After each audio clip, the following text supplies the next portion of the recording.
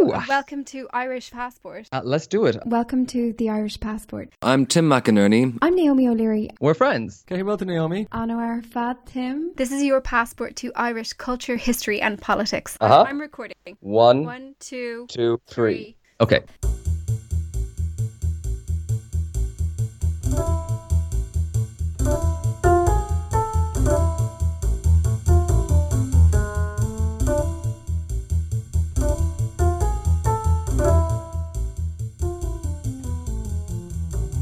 Hi everybody.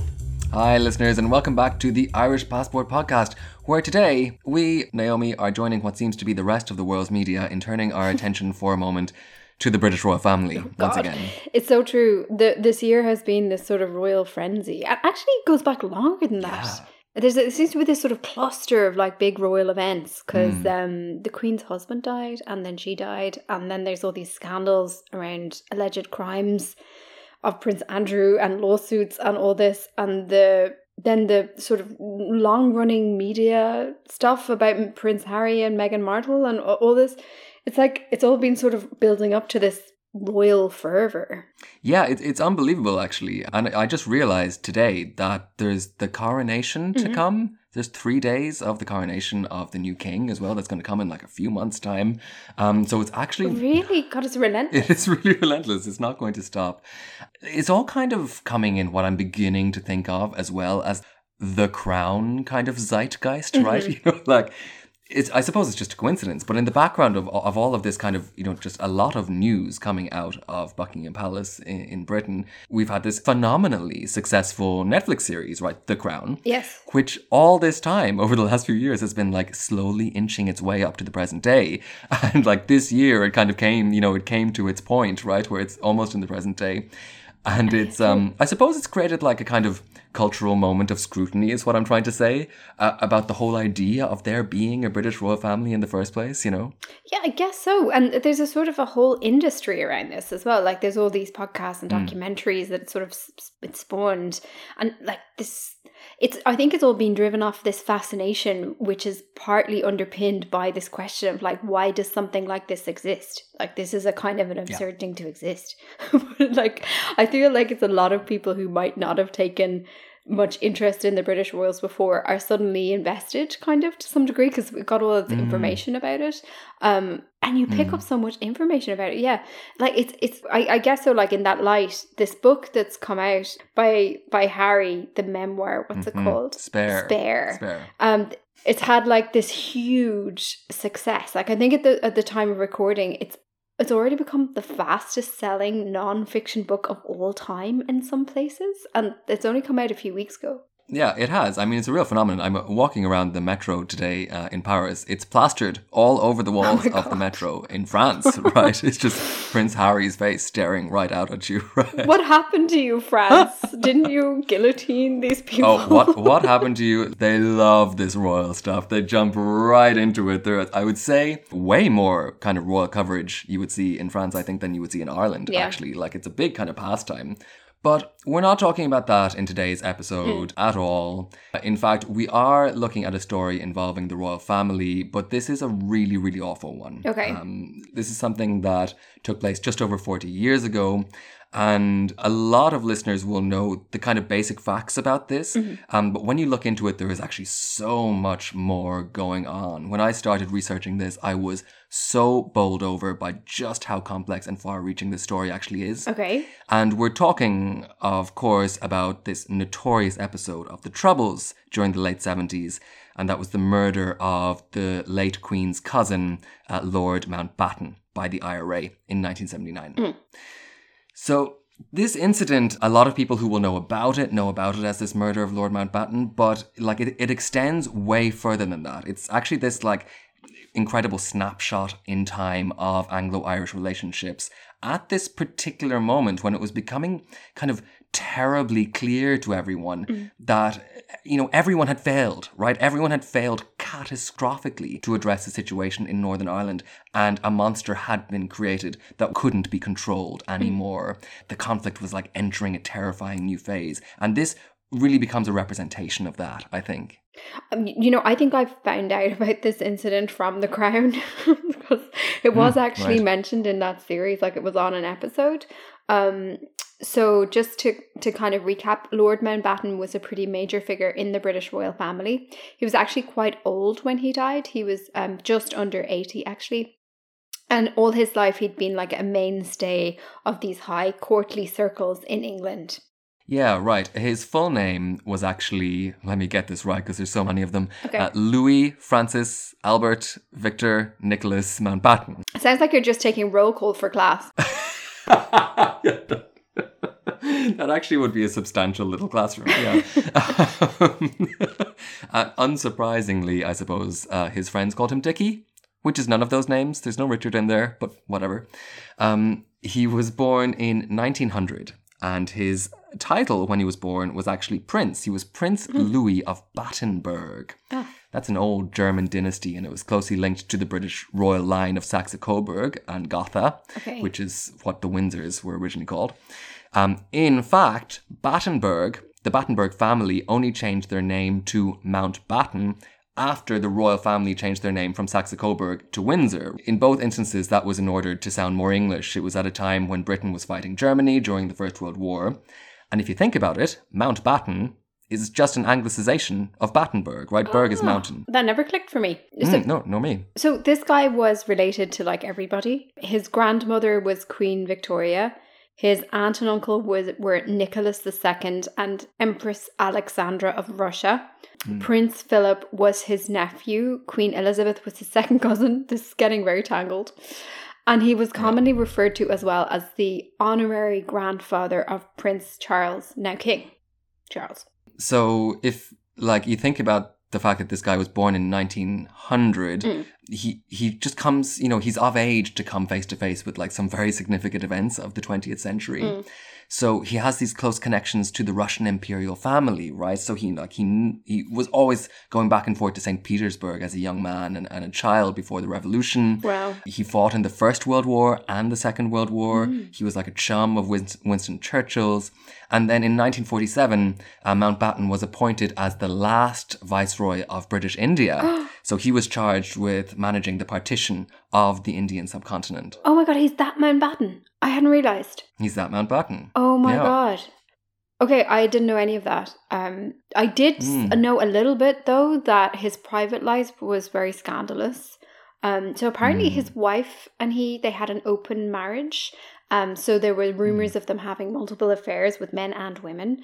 But in a much more serious and sinister light, in 2022, allegations of child abuse were raised against Mountbatten. There's just this huge amount of literature actually written about Mountbatten. And when I went to kind of do some research about this, about the assassination, it was actually kind of hard to find the assassination in between everything else because, this is just there's a lot has been written on this guy. So let's focus in on what this assassination means, really. So it takes place on the 27th of August, 1979. And it was a crucial moment in the Troubles, not just because this guy was a royal. In fact, even though his murder tends to dominate memories of this event, that day, 25 people were actually killed in Ireland. It was actually one of the highest single death tolls in the Troubles in one day, right? This particular set of murders are really important, firstly, because of the enormous international media coverage that they attracted. And we'll soon see that was just not a coincidence at all. Secondly, it's significant because of what it represented in terms of the evolution of the IRA and the armed struggle, which was this shifting into a new phase known as the Long War, which we'll discuss in a little bit. And thirdly, it's important because it dragged both the Dublin government and the London government into the Northern Ireland conflict in a pretty kind of unignorable way, right? They kind of had to stand up and kind of be answerable, both of them, right? This was like this incident that shines light on every element of the geopolitical situation of the Troubles in 1979. We have, for one thing, we have a celebrity royal from deep within the London establishment who everyone knows, and he's part of this kind of group of, very privileged people who were either willfully ignoring or just completely oblivious to the conflict in Northern Ireland. And he's being murdered within the Irish Republic, where at this point, the Dublin government has been kind of talking a big talk about reunification for years, but has largely effectively been closing its eyes and ears to the violence, just across the border. And then you have the murder being carried out by a provisional IRA based north of the border who had become just way more successful in their attempts to make Northern Ireland ungovernable than pretty much anyone had expected that they could, and whose actions are just escalating at this point in this unprecedented way. Wow, that's an amazing overview, and there's a lot going on there. As you say, the date is crucial. It's this pivotal moment in 1979 in the development of the conflict. We're going to unpick all of this as we go along, but maybe it's a good idea to just set the scene. So famously, Mountbatten's family owned a castle in County Sligo. County Sligo being just south of the border in the west of Ireland, right on the coast. And the castle's within a stone's throw of this small fishing village of Mullaghmore. By the way, this is one of the most beautiful stretches of coastline on the island. So looming up in the background, you have this dramatic flat-topped green mountain called Ben Bulben. And then looking out across the bay, you can see the Donegal Mountains rising up in the distance. It's very, very popular as a tourist spot because it's got long sandy beaches and also because it's really tranquil, which is one of the reasons why the Mountbattens liked it there. Yeah. So this castle, which you'll definitely see if you drive along this coast, just from the road, this kind of fascinated me in the first place because it's such a setting. Back in the 17th century, this whole area was seized from its ancestral Gaelic chiefs during the Cromwellian invasion, like so much of Ireland. And Cromwell carved it up and distributed it to his various adventurers and soldiers. And the biggest parcels of land here were divided up between two colonial families. So you had the Gores on the one hand, and you had the Temples on the other hand. So those Gores went on to become the famous Gore Booths, right? The Anglo-Irish dynasty who would kind of ironically go on to produce one of the most important revolutionaries of modern Irish history. A twist. Yes. Yeah. Of course, because none other than Constance Gore Booth, as she was known before her marriage, would be Constance Markievicz, or Countess Markievicz as we know her today. She grew up in Lissadell House, just a few kilometres south of Mullaghmore. Right, so that was the one estate and has a very beautiful neoclassical 18th century, I think, or early 19th century estate there that you can still visit today. Now, the other estate then, the one nearby to Mullaghmore, this was the one owned by the Temples, and that played this much less glamorous role in Irish history. In fact, it became kind of notorious. By the mid-19th century, this estate, the Temple estate, had passed into the hands of Henry John Temple, who was better known as the 3rd Viscount Palmerston. He was one of the most powerful politicians in Britain, and he actually served as British Prime Minister not once, but twice during this time. Palmerston was also a notoriously absentee landlord. He was kind of like the platonic ideal of an absentee landlord in Ireland, right? He was the one that people were thinking of when they kind of cited absentee landlords. He had this huge estate in Sligo, almost entirely run by middlemen.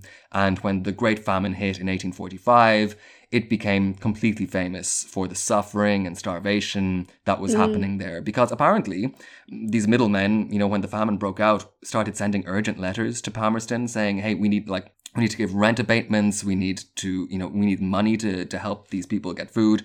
And he just didn't respond. He just ignored the letters, which is kind of unimaginable, really. Apparently, he had gotten himself into loads of debt living the high life in London, and he just didn't want to know. He just ignored it. He didn't want to know what was happening on his Irish estate because he knew it was going to cost him so much money to do anything about this. So at this point, he was Foreign Secretary in the British government. Wow, he's that Palmerston. Yeah. Yeah, he's a really famous guy. He's a really famous guy in British history. He only suddenly takes an interest in his Irish estate, which is the root of all his money, by the way. This is where all of his income is coming from. He only takes an interest when one of the middlemen, I think, suggests the idea of assisted emigration to him. Lovely. One of the big kind of problems for these landlords, we covered this in our famine episode, of course, was that these smallhold, low-rent tenants weren't very profitable. So a lot of these landlords wanted to modernize the land, get these tenants off, and get big farmers in instead, which could make them a lot more money. Basically, his middlemen, his advisors told Palmerston, if you just get these people to leave the country, you can actually make a lot more money, right? You put in some money to that, you buy them a boat pass. You just expel them from the land. Yeah, basically, yeah, expel them from the land, yeah. I mean, like, to be fair, a lot of these people would have been thrilled to get their passage across the Atlantic paid, but even with that considered, he manages to round up a whopping 2,000 people out of his total tenantry of 9,000 and puts them on boats to Canada. I mean, he just kind of ships off a good quarter of his tenantry, right? More or less. Okay.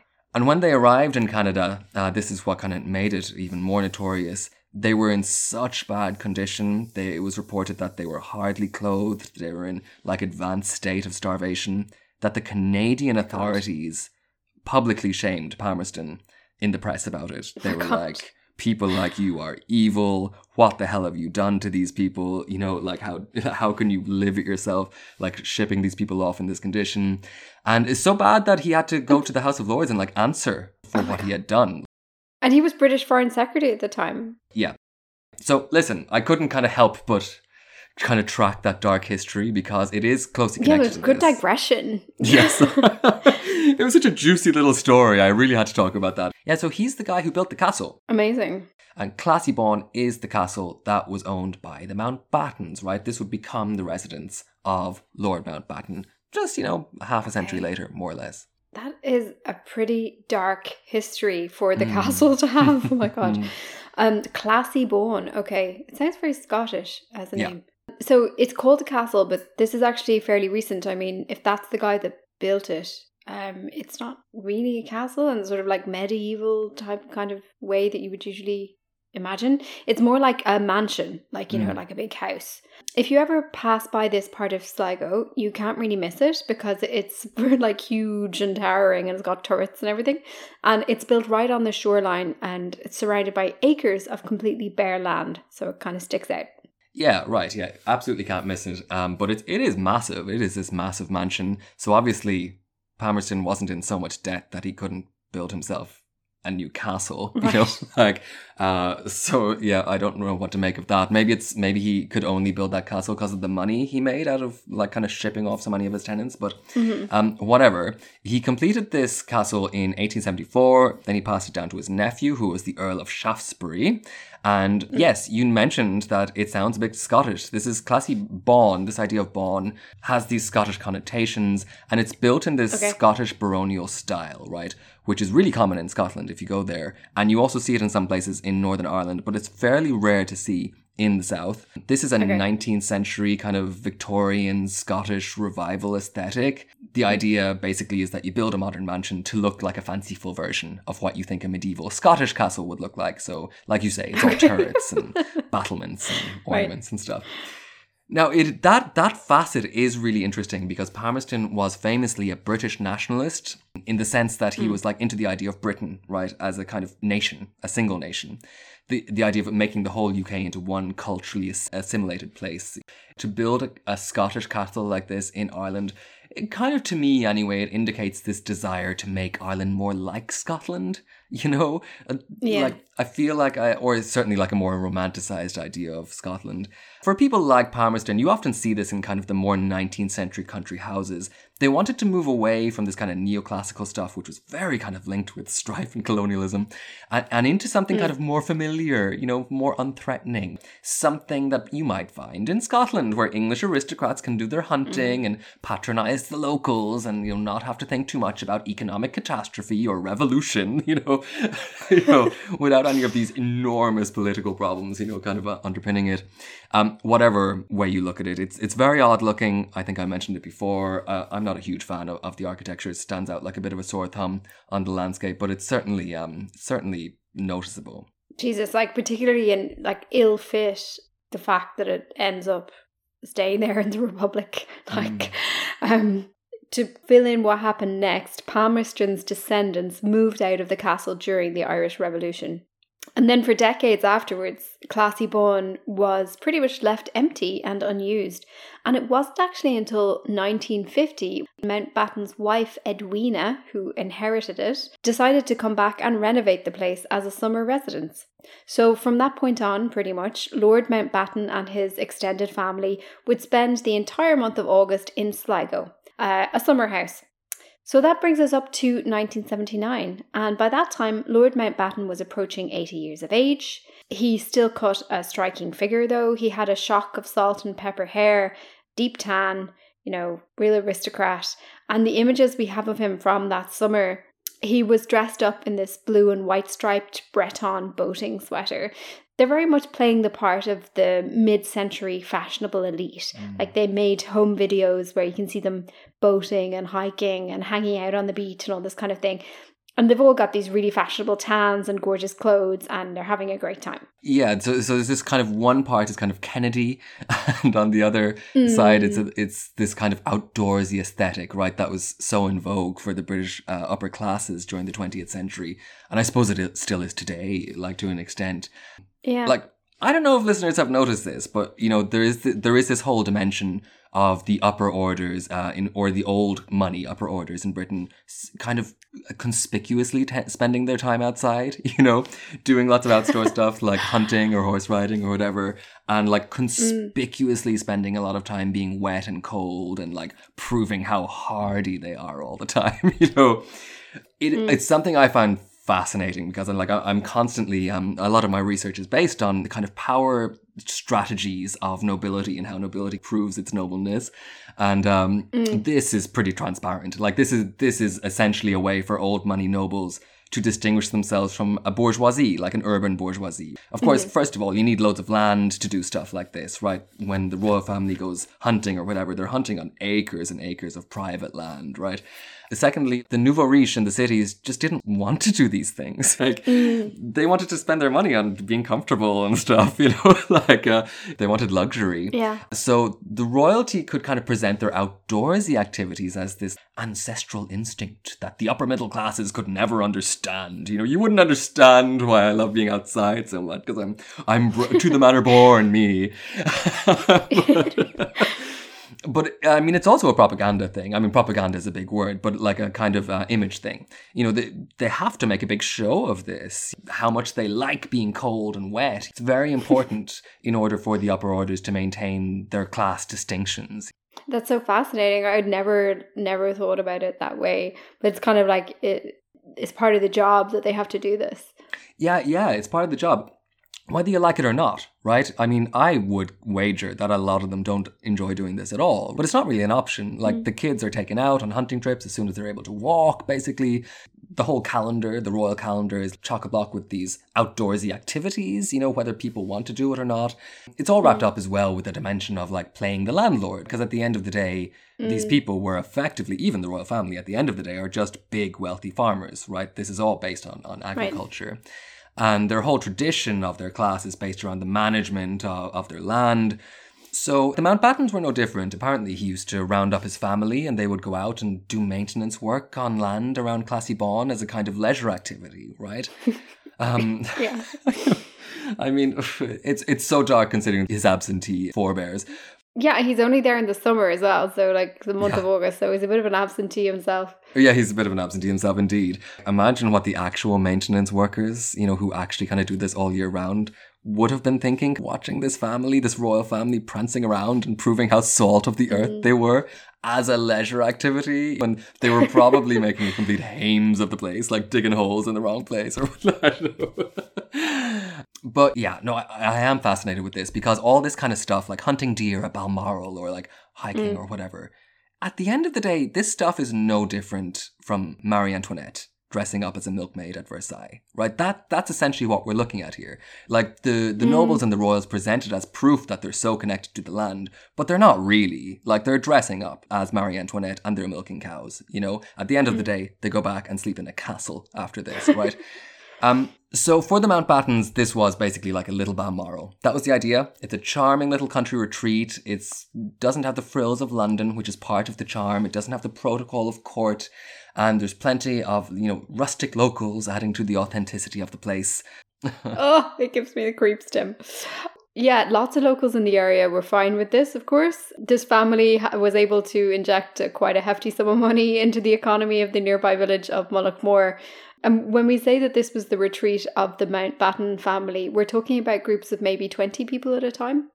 And many of them would have had a kind of retinue of assistants, security teams and whatnot, not to mention visitors coming and going constantly. So that's an extensive and incredibly wealthy coterie of people to be coming and going with all kinds of requirements and fancies that required them to spend money. So right off the bat, whole teams of local people would be employed during the summer months to staff the castle, to man the kitchens, to clean the bedrooms, to deliver provisions, look after the grounds, and all this various and quite intensive labour that's required to keep a big mansion like that up and running.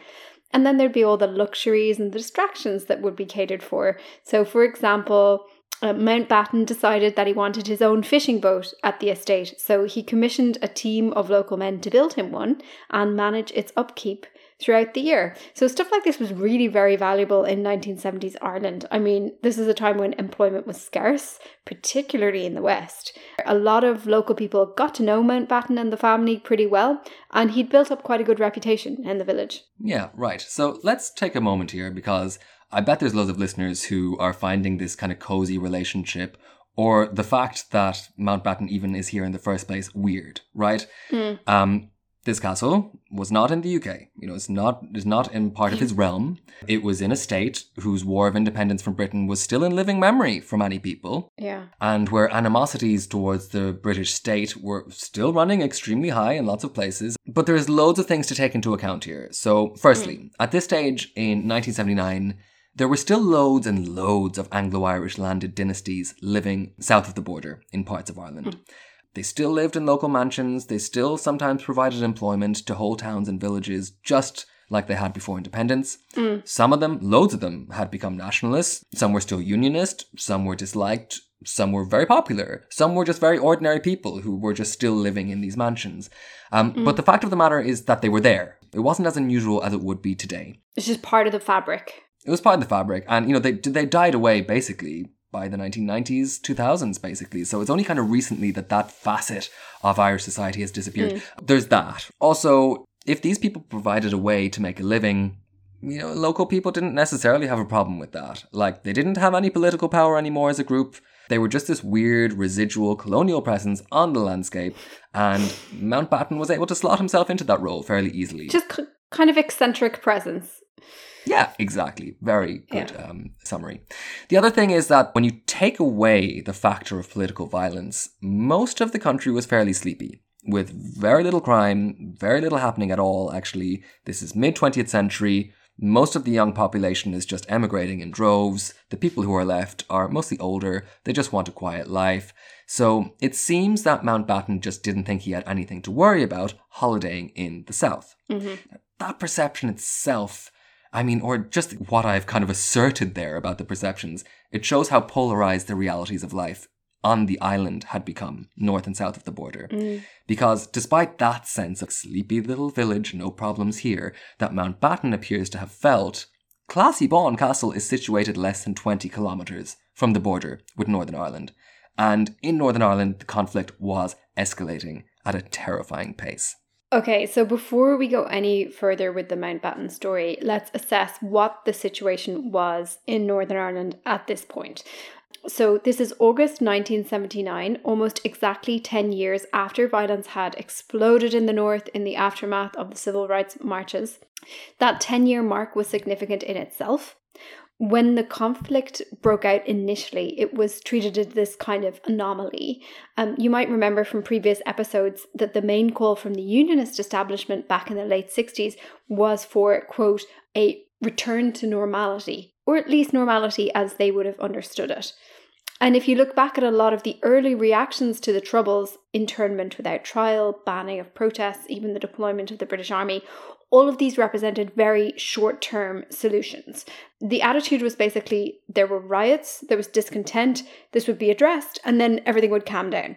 Ironically, of course, it was largely because of the short-term thinking and the heavy-handed suppression of civilians that this involved that the problem didn't go away. In fact, it was getting exponentially worse. The fact that the conflict had now lasted a full decade was also highly significant for ordinary people in the north. This outburst of violence, which everyone had hoped would be resolved quickly and effectively, now seemed like it was going to cast a shadow over their entire lives. Yeah, the nature of the conflict had also completely transformed over these 10 years. If we think back to 1969, when Catholic nationalists in cities like Derry started to rebel against the oppression of the Unionist establishment, this was a case mostly of ordinary civilians doing things like throwing Molotov cocktails at the police or building barricades out of rubble in the streets, sourcing rusty old rifles later on from across the border. But now, the Provisional IRA, which had become the dominant faction of the IRA since the early 70s, was really professional. They had, at this stage, organized themselves into a set of sophisticated military factions, which operated all across the island on both sides of the border. They had gained access also to some very serious weaponry. That included machine guns they had missiles, and perhaps most notoriously, they had these gas-operated assault rifles called the Armalite AR-18. They had also become experts in bomb making and bomb improvisation, right? So they were making new bombs which people didn't even know about. And we'll get back to that in a little bit. This was all developing in tandem with the presence of the British military in the territory. We have this military there as well, who are also armed to the teeth. So in the 10 years between 1969 and 1979, the context of street riots had escalated into shootouts and bombings on the streets of Northern Ireland, with the IRA, the British Army, the police forces, and loyalist paramilitary groups launching violent attacks on one another, sometimes at this stage almost on a daily basis. Now, it's important to note as well that a lot of this violence was centred on the cities of Belfast and Derry. There were a lot of places north of the border which would have felt just as safe and sleepy as Mullaghmore in the south, and perhaps that goes a long way to explain why Mountbatten seems to have felt so far out of harm's way there. But every now and again there would be a devastating attack in the most unlikely of places, and the feeling of generalised insecurity was increasing every day. Okay, so added to those paramilitary developments were some crucial political developments regarding London's attitude to the conflict in Northern Ireland. Now, as we have seen just time and time again on this podcast, there seems to be nothing that Westminster likes less than to be dragged into the complicated problems of Northern Ireland. And in 1979, this was absolutely no different. So for the London government, the deployment of the British Army to the north was originally supposed to be an emergency response, right? You don't send in the army unless it's an emergency. It was supposed to be a way to put a lid on this whole thing quickly and brutally so that the government could get back to its regular order of business and, yeah, like you said, kind of, quote, go back to normal. It's important to note, by the by, that Margaret Thatcher had just taken over as Prime Minister in May of 1979. And she was famously pretty uninterested in understanding the complexities of Northern Ireland. And as it happens, she was also outraged that she was, in her view, wasting the manpower of tens and thousands of British soldiers who were stationed in Northern Ireland now for a full decade. Okay. For her and for the Conservative Party, this was costing London a fortune. It also meant that these tens of thousands of forces couldn't be redeployed elsewhere, right? There was other places they could be. There's also this whole kind of voter dimension to it. Having the British Army in Northern Ireland meant that British soldiers were being killed all the time. And that played very badly with voters back in Britain. And even worse, after all of this, 10 years of army deployment and all the cost in money and in lives that had entailed, the situation, it seemed, was worse. Not only was it not better, it was infinitely worse than it had been to begin with. So in Westminster's view, the thing to do now was to look for a way to just pull the army, quietly if necessary, back out of Northern Ireland and just leave Northern Ireland to its own devices. So in 1975, a new strategy paper called The Way Ahead was published in tandem with the British Army, outlining Westminster's revised attitude to the conflict.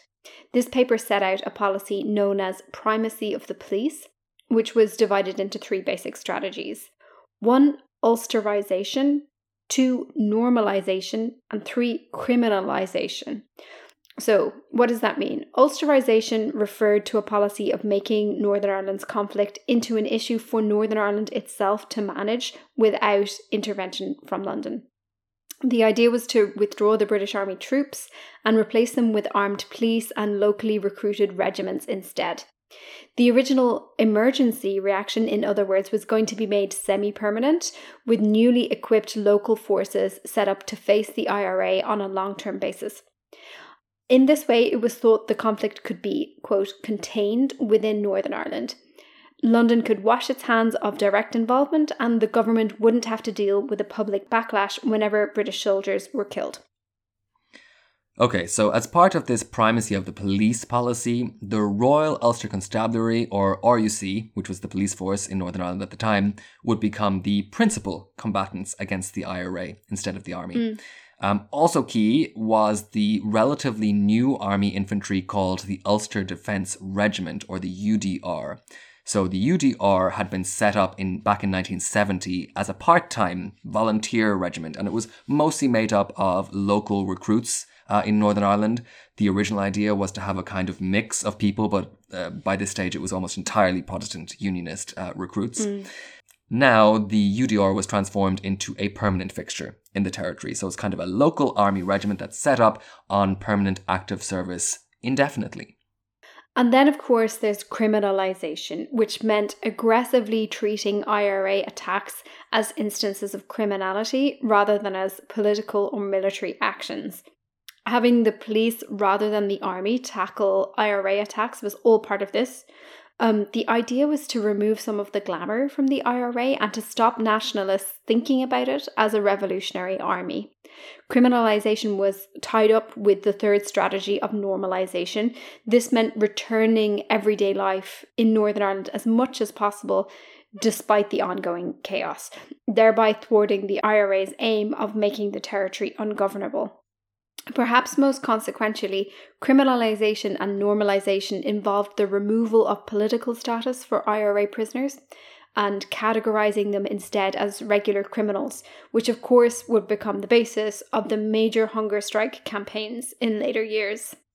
So this whole new set of policies and strategies meant that the IRA, in reaction, was going to have to change its approach.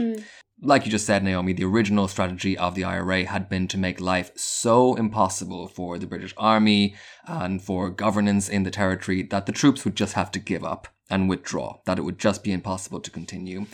But now, with Westminster setting up this whole apparatus of long-term combat with the IRA were going to adjust their approach accordingly. At this stage, we see the Provisional IRA shift gears towards what they called the Long War. In other words, they were accepting the fact that they were not going to win anytime soon.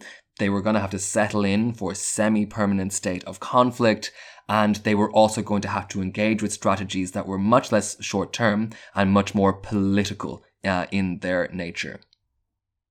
In the 1977 edition of the Green Book, which was a kind of IRA manual, the Long War strategy was laid out like this.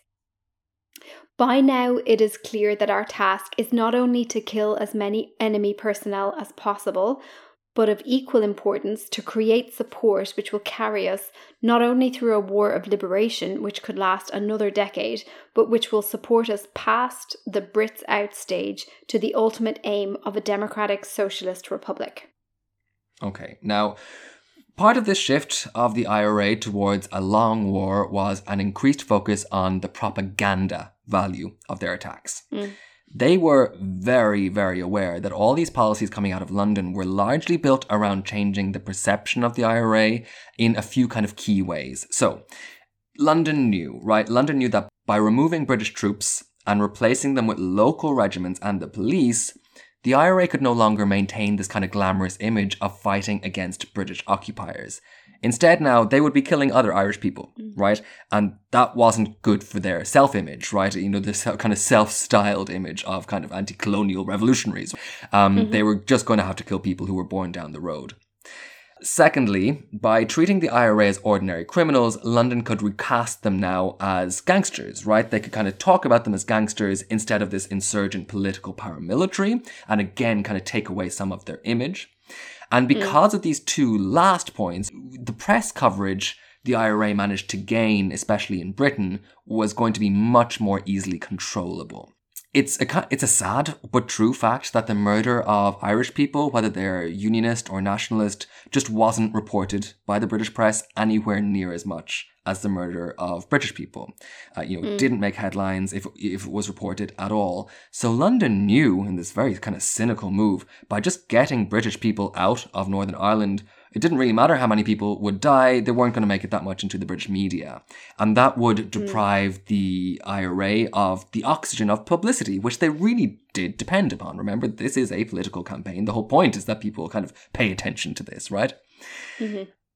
More than this, then, if London managed to cast the IRA as ordinary, useless gangsters, when they were mentioned in the press, when they did get into the press, the political motivations didn't have to be mentioned. Instead, they would just become a kind of faceless, murderous bogeyman who were intent on killing for reasons that just weren't particularly important for the readers or the audience to understand. I see. So, to counter these strategies, the IRA now start to aim to ensure that their actions would be as unignorable as possible for the British public. Okay. So they start to kind of turn towards actions that you can't spin, actions that you have to give media attention to, and actions that kind of have to show the political dimension of what they're doing. And it's in this context in which we see the murder of Lord Mountbatten taking shape. So let's get back to Mountbatten then, at Classiebawn, where we left him. So August 1979, the Mountbatten family had arrived to their Sligo home to spend the summer. We talked about the ease that the Mountbattens seemed to feel south of the border, but lots of people actually around him were quite concerned about his safety on this trip. Even if he didn't feel it, others were already. It was known that the IRA had toyed with the idea of assassinating him before, and now in the current circumstances, this was more of a worry than ever. If the IRA wanted to make a statement, Mountbatten was a prime target. He was a prominent member of the royal family. He was a former head of the colonial establishment in India. He's someone whose death would be sure to dominate British media. And unbeknownst to Mountbatten, this year, those plans had all come to fruition. On the night of the 26th of August, 1979, a member of the IRA's South Armagh Brigade boarded Mountbatten's fishing boat and concealed a 22-kilo block of explosives under the deck. This was the same fishing boat, by the way, that he had commissioned locals in Mullimore to build for his summer holidays. Now, this bomb in itself represented just how sophisticated the IRA had become. It was one of a kind of new generation of remote-controlled bombs that they had developed. They actually used like toys, children's toys. They took out the remote-controlled elements and kind of set them up for these bombs. So it meant that you could plant the bomb whenever you wanted and then lie in wait for the right moment for detonation. So it's pretty sure that someone was waiting nearby for Mountbatten to take this fishing boat out to sea and to choose the exact moment that they wanted to set it ablast. But it wasn't just Mountbatten who got on that boat. On the morning of the 27th of August, he took several members of his family with him to go lobster fishing in the waters outside Mullimore. On board the boat were his daughter Patricia, his daughter's husband John Brabourne, and John's 83-year-old mother.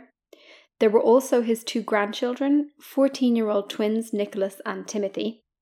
In addition, there was another boy on board who wasn't related to the Mountbattens at all. He was 15-year-old Paul Maxwell. He'd come down from Enniskillen across the border with his family to spend the summer in Mullochmore. Mountbatten had hired him for the season to look after the boat, which he was thrilled to do, so he left his family in their holiday home that morning and joined the Mountbattens at sea. Now, the brutality of this attack is hard to convey. The explosion came just as the boat left the small village harbour, and it blew it completely asunder into tiny, tiny pieces. So Mountbatten and his 14-year-old grandchild Nicholas and 15-year-old Paul Maxwell were all killed instantly.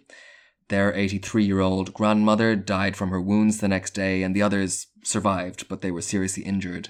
The explosion was witnessed by multiple onlookers who were working in and around the harbour that day, and fishing boats were sent out immediately to try and rescue the victims.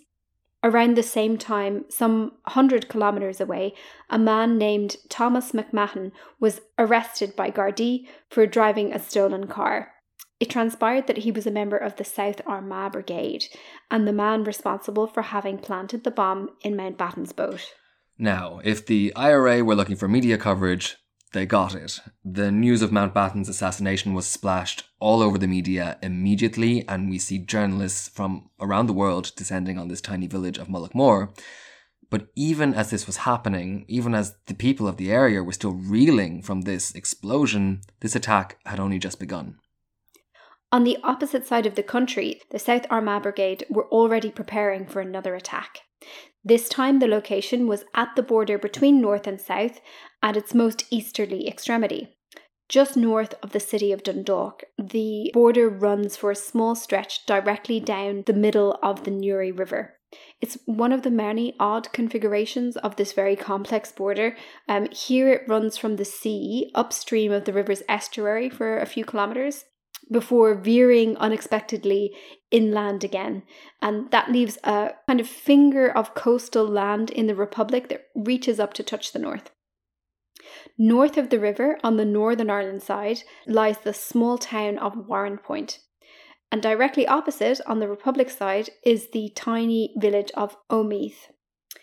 Although at some points you can stand on one side of the river and almost throw a stone to the opposite bank, it's actually quite difficult to get across. There are no bridges at all until you travel many more kilometres upstream to the town of Newry. Now, the road running along the northern bank of this river was well known by British military forces to be an extremely vulnerable location.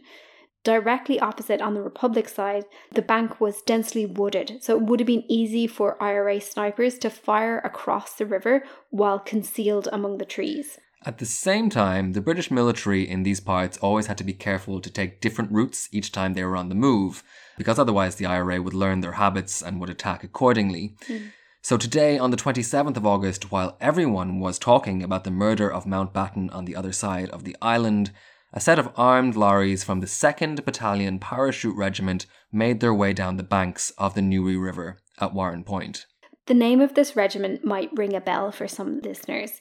The Parachute Regiment was, of course, the same regiment that was implicated in the Bloody Sunday massacre 7 years previously, and who at this stage had never admitted responsibility for those shootings of unarmed civilians. Now, the South Armagh Brigade of the IRA saw its chance at revenge. Once again, they had set up remotely controlled bombs.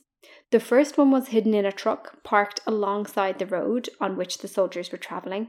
The second, oddly enough, was hidden in the gateway of yet another stately home, Narrowwater Castle, whose grounds lay just outside Warrenpoint.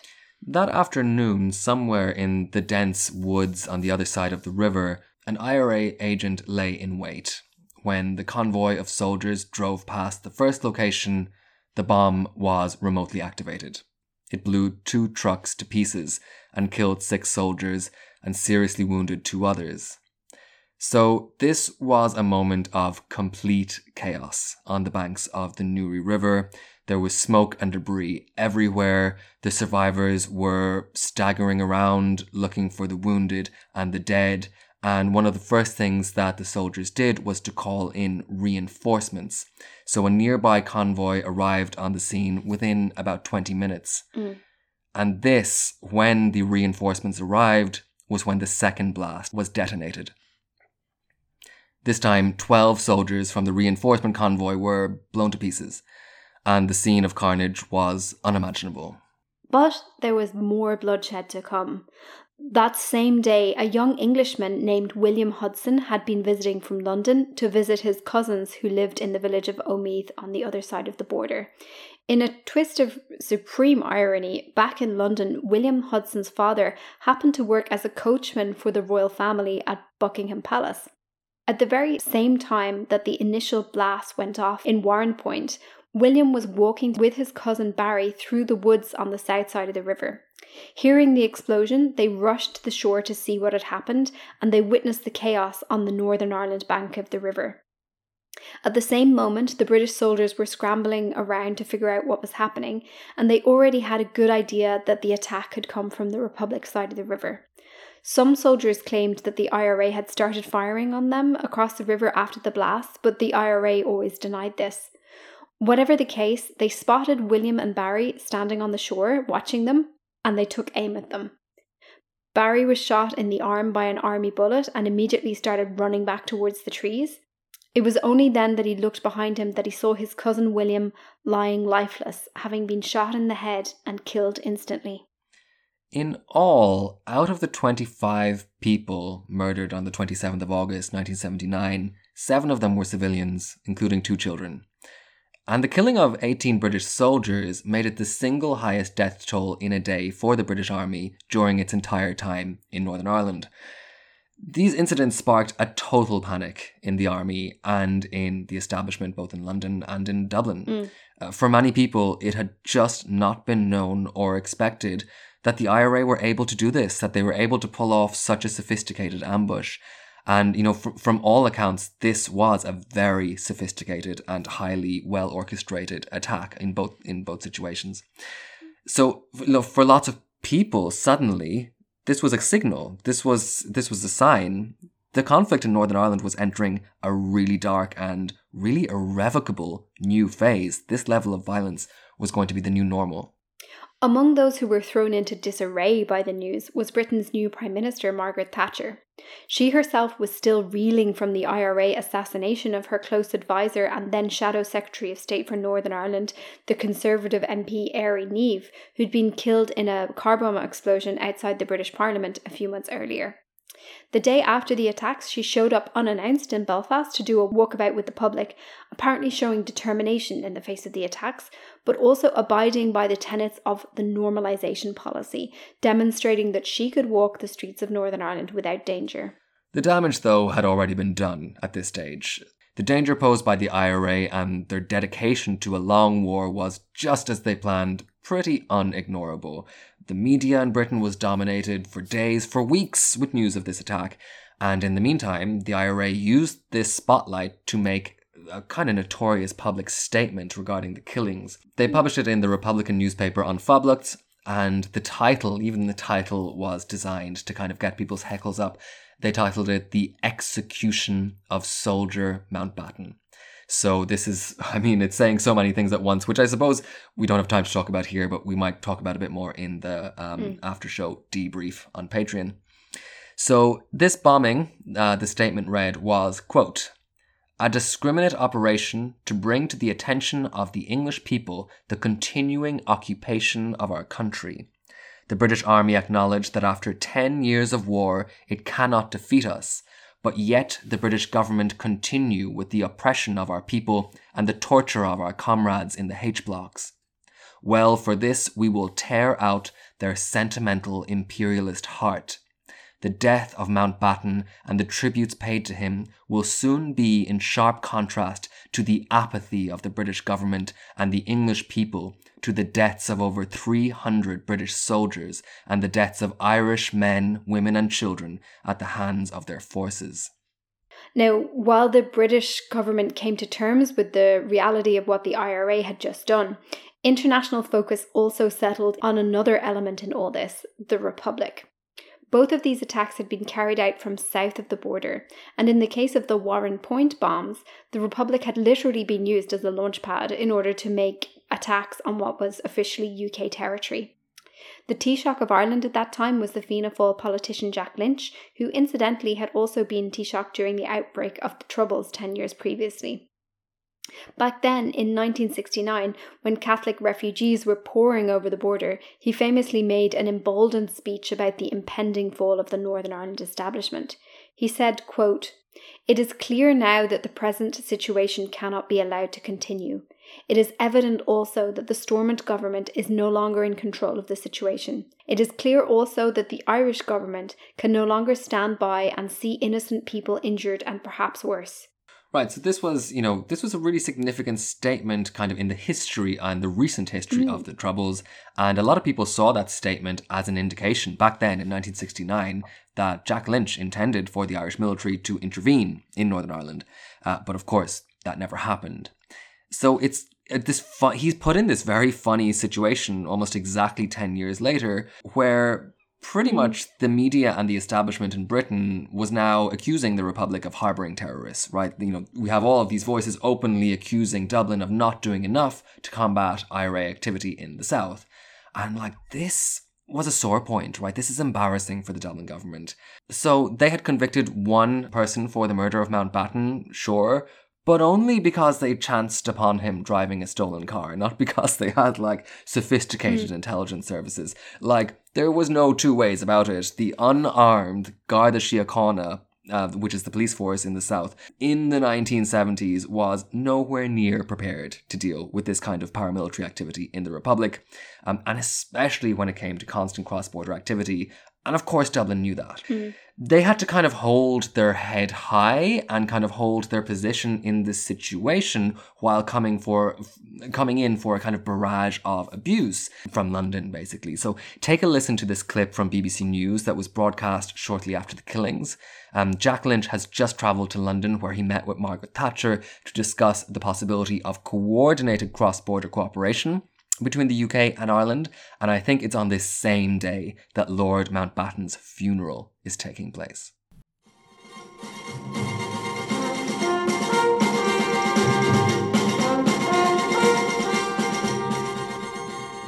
The nation pays its final tribute to Earl Mountbatten of Burma, victim of the IRA. His funeral service at Westminster Abbey was attended by the whole royal family and leaders from many parts of the world. One of them, the Irish Prime Minister, Mr. Lynch, later had talks with Mrs. Thatcher, and they agreed on the need for greater cooperation on security. After the talks, Mrs. Thatcher made no comment in public, but Mr. Lynch did. Philip Whitfield asked the Irish Premier what closer cooperation between the two countries in fact meant. It means that in the light of the events of last week, particularly the assassination of Lord Mountbatten and his relatives, that the cooperation that has taken place hasn't been fully effective. In the light of the events in Warren Point, that it hasn't been fully effective there. And what the communique says that obviously the situation now requires that substantial improvements take place. Will you allow British soldiers to come across the border in hot pursuit of terrorists? And hot pursuit is I don't think is on, because let me say that we have no indication at any stage, never had, that somebody was seen committing a terrorist act, someone, so to speak, caught in the act, and then... So you won't allow soldiers to come across the border? No, it doesn't arise. In fact, suggestions were made, but that wasn't one of them. This is such an interesting clip. So Jack Lynch has to deal with this suggestion that he should let the British Army run in and out of the Republic at will and used armed force, which would obviously be completely unacceptable to the Irish government and people. But at the same time, he's trying to be diplomatic considering what's just happened. So he's just in this really tight spot. Yeah, it is. It's really fascinating. At this moment of kind of crisis, he has to deal with this slight sense of ignorance of this kind of alternative reality. Yeah, this alternative reality where Ireland isn't a real independent state, is it shouldn't really be bigging itself up on ideas of actual sovereign territory and stuff. Come on, guys. This kind of line of questioning, it reminds me of those points in Brexit, right? When you had journalists earnestly asking politicians, why doesn't Ireland just join the UK? Mad kind of questions that they wouldn't ask anyone from any other country. That's kind of based on the premise that Ireland isn't a real country in their view, right? If we keep in mind that this is 1979, and remember again, the War of Independence, let alone the Troubles, is still very much in living memory. It's only a few years ago that British soldiers were gunning down civilians across the border. When you really kind of keep that context in mind, it would be so unthinkable for any Taoiseach to allow the British Army to cross the border whenever they thought it was necessary, right? It's nobody in, pretty much on the island of Ireland at this point trusted the British Army. But here Lynch has to approach this his position is kind of unreasonable and he has to deal with that. Yeah, it's fascinating to kind of hear all this happening. No matter what, though, some major discussions about further cross-border cooperation did happen. A lot of people saw this as a turning point in British-Irish relations in their cooperation against the IRA. And remember, of course, we always have to remember, it's easy to forget, that the IRA was opposed to UK rule in Northern Ireland, but it was also opposed to the Republic rule in the 26 counties, which they saw as an illegitimate state without the North united with it. So those discussions between Lynch and Thatcher, they were really quite something, and for some people in Dublin, they were so unpopular, including, by the way, Sheila de Valera. Sheila de Valera, daughter of Eamon de Valera, she was a Fianna Fáil TD at the time. And after Lynch went and talked to Margaret Thatcher in London, she publicly challenged Lynch's leadership during a commemoration speech later that year. So, like, tensions rolling really, really high about this. Right, he's dealing with this domestic political situation that, it's a really difficult one to broach. In another twist of irony, Mountbatten had planned his own funeral, actually, long before any of this. And that turned out to be this huge, lavish state affair with full regalias and marching bands and horse convoys parading through the streets of London. Many people compared it to the funeral of Winston Churchill a few years before. So not only did the IRA get the international attention they were looking for, but they got it on this kind of monumental British state-funded way, marching in all the full colours through the centre of the British capital. Yeah, it's something else. So back at Mullaghmore, Classybon Castle was eventually sold in 1991 to a local businessman. A local businessman who had actually been leasing it for much of the year already for decades when the Mountbattens weren't there. He bought the whole thing. And for the first time, after 300 years, the heirs of the Temple dynasty left that land for good. And I suppose, Tim, that's where we'll have to leave it for today. So it's a fascinating and a dark story, and amazing to delve into. As you say, an absolute snapshot of the situation of Anglo-Irish relations at the time that's actually so much richer than the sort of tokenistic death of a celebrity, which I suppose the murder is remembered as now. Absolutely. There is actually so much more to say, and we are going to say it because we're not going anywhere for some of you. We are going to be staying on our mic now to record our extra content for Patreon subscribers. We're going to publish a half-pint debrief of this episode where we'll discuss all the details and a little bit more and get into some of the juicy nooks and crannies. And you can hear it right now, plus loads more extra content. We're coming up to almost 100 bonus episodes on there by signing up to support the podcast on patreon.com/The Irish Passport. But for us on the main pod, that's Slán for me. Slán, everyone.